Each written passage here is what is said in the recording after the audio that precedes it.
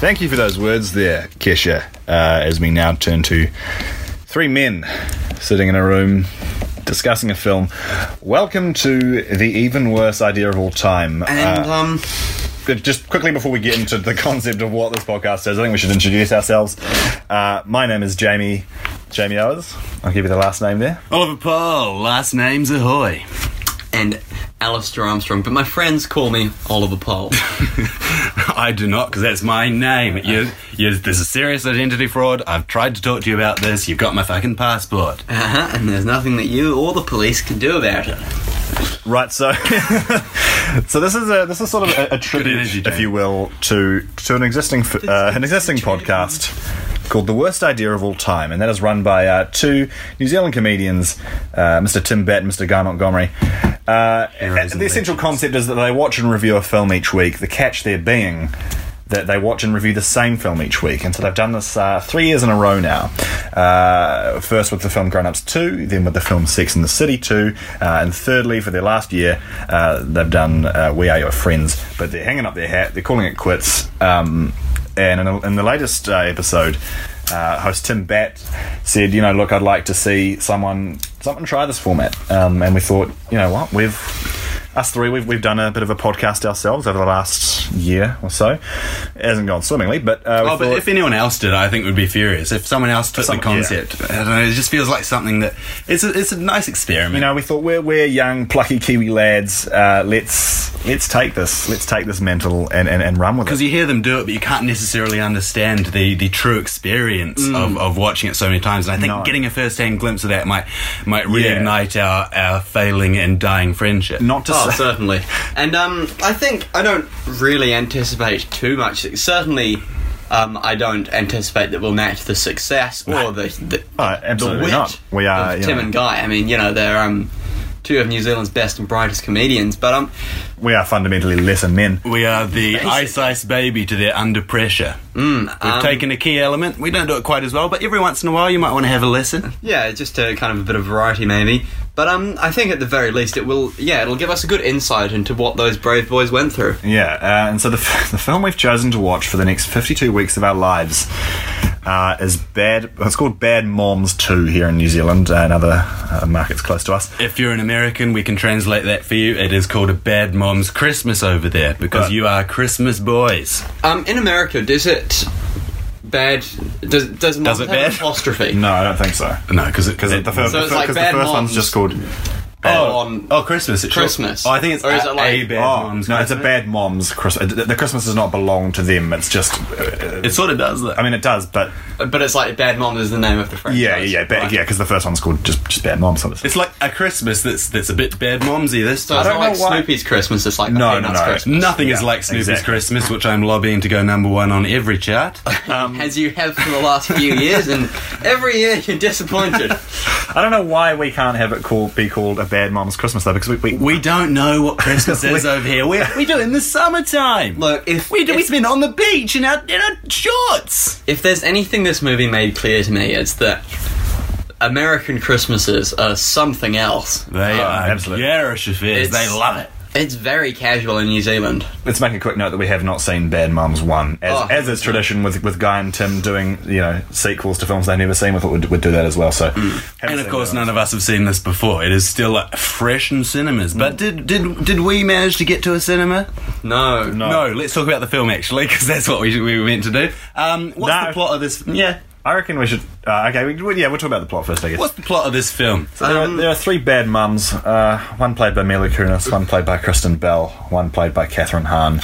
Obviously, in the first film, they've done, bad things to warrant their title of bad mums. Oh, surely. But now it's Christmas time, and their bad mums are coming to stay. Oh, no, what a reversal. I know. So Mila Kunis' mother is played by the wonderful Christine Baranski. What legend. I'm to work with. Kristen Bell's mother is played by Cheryl Hines. Ooh. And Catherine Hahn's mother is played by Susan Sarandon. Cheryl Hines, of course, owns Heinz tomato sauce. Different spelling of that last name, so it's intriguing. She owns the tomato sauce, but changed. I didn't say it had anything to do with the last names. No, it's just a coincidence. That's an interesting. She just loves her sauce.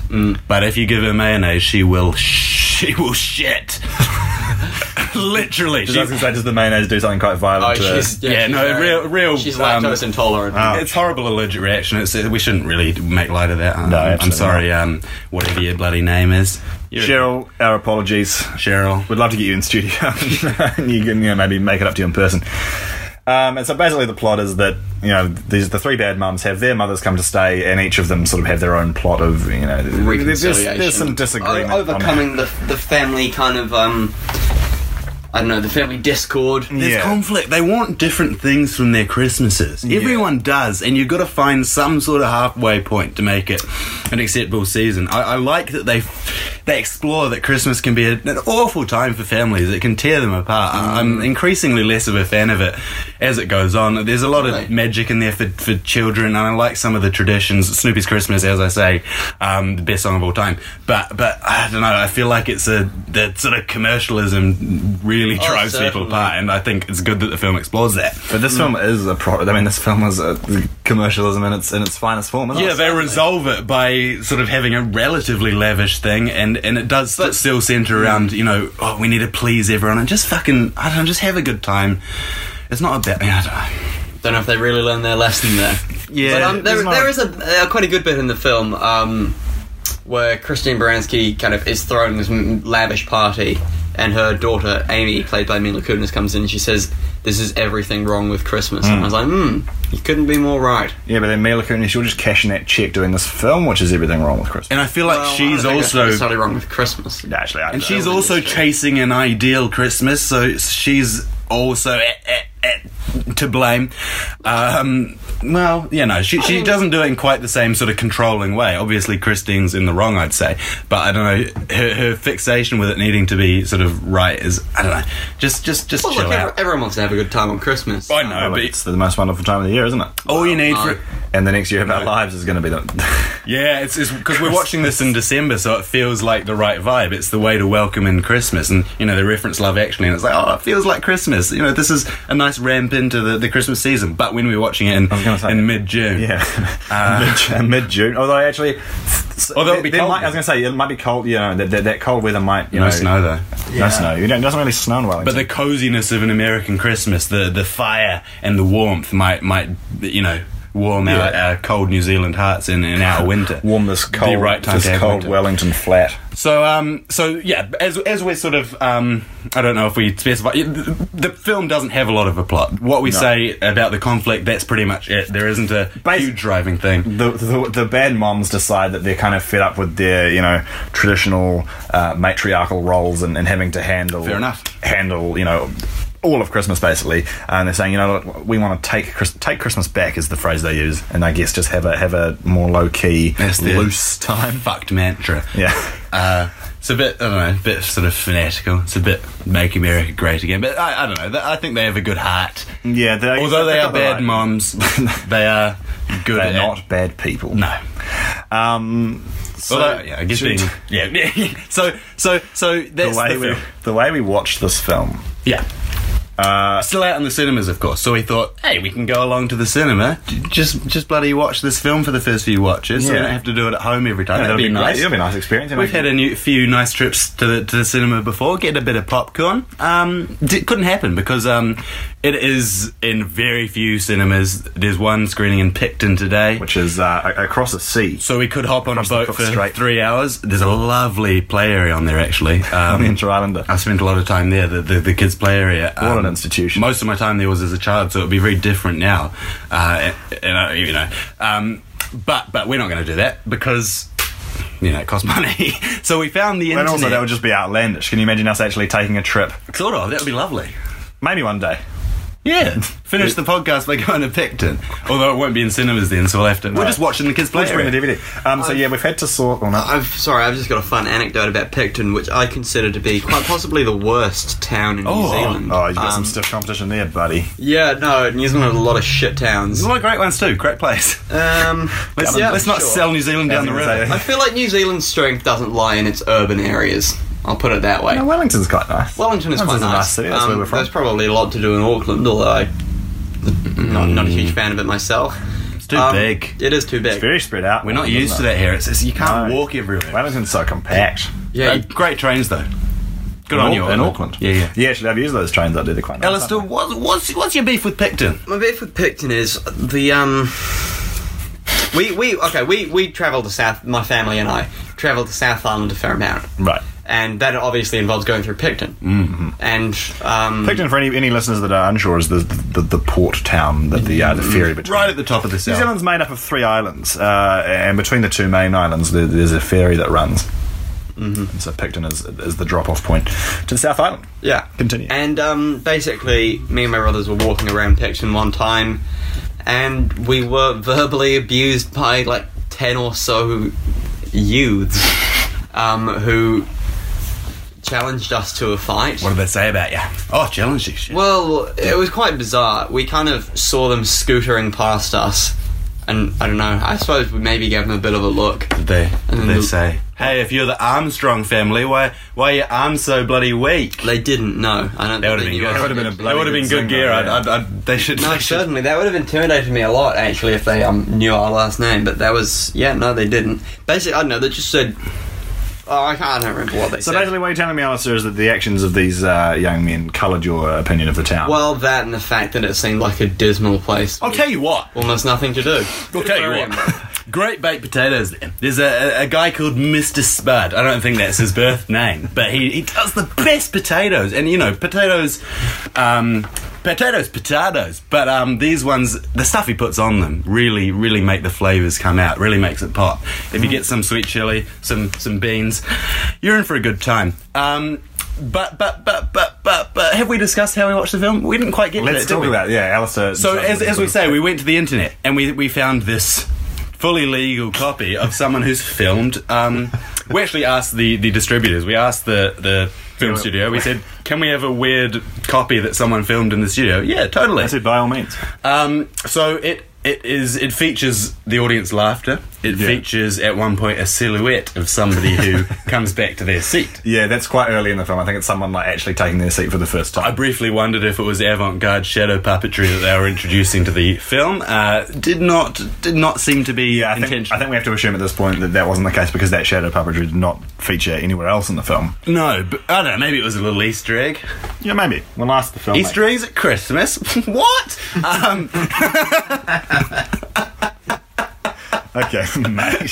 So yeah, especially the weird, and the frame rate's weird. So Yeah, the frame rate's super choppy. It's quite slow, and then particularly the scenes where it's quite dark lighting. Yeah, the it's dark lighting's gloomy, bad. it's odd. There's a weird vibe. also some of the scenes, when they're perhaps showing a bit more chaos, there's kind of a shaky cam vibe, and that really doesn't translate well to that low frame rate. Oh, it made me giddy. It actually made me quite ill. I went Giddy as an I ant. went up to go to the bathroom, and then I actually felt quite dizzy. You threw up. Didn't throw up, but I didn't feel like... Held your hair back. Yeah, wow. It was a cute bonding moment. There's not much to hold back there. That's good. So yeah, look, obviously once the official copies come out, we will make sure to purchase Purchase it on Blu-ray, VHS, DVD, every medium that we can get it on. Get the audio. I'm hoping to get it on Laserdisc. I'm going to get the audio book. Oh, Read by Stephen Fry. Stephen Fry. I That heard would be so. a treat. He's a big bad Moms fan. I'd love him taking on a Christine Baranski voice. Because I think in his reading of Harry Potter, he portrays Hermione as a witch, and she is a witch. But there's this weird, haggard old woman voice. It's great. Does he really? Yeah, it's weird. He can't do female. Bizarre. Yeah, It's look, fine. I don't. Should we? I won't hear a word against Stephen Fry. So the plot we won't focus on too much. We can get into split because the thing is, obviously, we need to pace ourselves a bit. There's if we're going to be doing this for 52 weeks, we don't want to give away every single little morsel. There's actually quite a lot to dig into. But what we will inherit from the boys of the original Worst Idea of All Time, great podcast, as we must say, we owe everything to them in our personal lives as well. They've really helped us along. But what we're going to take is their shining light. Guy got me off heroin. So Really? He nursed you back to health? He got me on heroin, ironically. yeah, well He took all Jamie's heroin he got the and gave it heroin to from me and yeah. Well, you got to put it somewhere. You can't. Heroin can't be created or destroyed. Yeah, that's what it's they a don't tell you. constant element in our. So if you take heroin away, it's got to go somewhere. Yeah. And that place was into my bloodstream. Oh yeah, it was a nightmare. But let's focus on him helping Jamie get off it. I think there's focus on the positive. Nothing else to say really. he was really there in a dark time of my life, and, So- he picked me up by the bootstraps, and What a Kiwi legend. Yeah, absolutely. So their shining light feature is they find the bit of the film that they enjoyed the most that week, but so it doesn't turn into a total hate fest. something that spoke to them. Jamie, what did you really like? What spoke your truth? I really loved a bit. So in like, what I guess is the climax of the film, Mila Kunis has returned home to find that her mother, Christine Baranski, has thrown this outrageous party, and so Mila's saying, "Look, this is not what I wanted at all. I want to just have a chill time. I don't want to put up with this," and so she starts. She's been this aggression's been pent up throughout the film, and so she starts a fight with her mother, quite a physical fight, and she starts pulling down this enormous Christmas tree, and she knocks over some ice. And Christine Baranski says, "That was moon ice, you nasty bitch." I really do think she said moon. Yeah, there's some ice. debate here. So I thought she said moon ice, as in ice from the moon. I think we'll get to know that. We'll chuck on some That's a backstory subtitles. I'd love to get into how Christine Baranski managed to source ice from the moon. It might be a completely different word. It might be moog Yeah, ice. well, so mood Alistair synthesizer. is saying that it's mood ice. Yeah, but I don't know that ice that conveys goes- different moods. It's just a standard sort of. I don't know. I don't know that ice can make you happy. Well, this is all stuff we can get into as the weeks go on. Ice made me randy. Okay, mate. Alistair, what was your shining light? Well, I'm glad you asked that, Oliver. My shining light was that there's a kind of a reoccurring gag in the film, one of many, actually, in that Christine Baranski won't acknowledge her daughter Amy's Hispanic boyfriend. She's a bit of a racist. That's certainly implied. I think she asked him to take her coat at one point. Anyway, basically, they arrive at this. It's a location. I won't get into specifics. You keep your tongue away from me, Paul.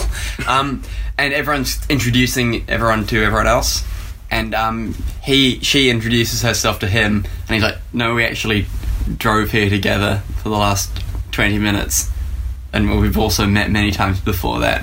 And she just gives him a really great blank look, just really stonewalls him out. Completely deadpan. And it's definitely one of the better deadpan faces I've ever seen. I don't think she moves an eyelid.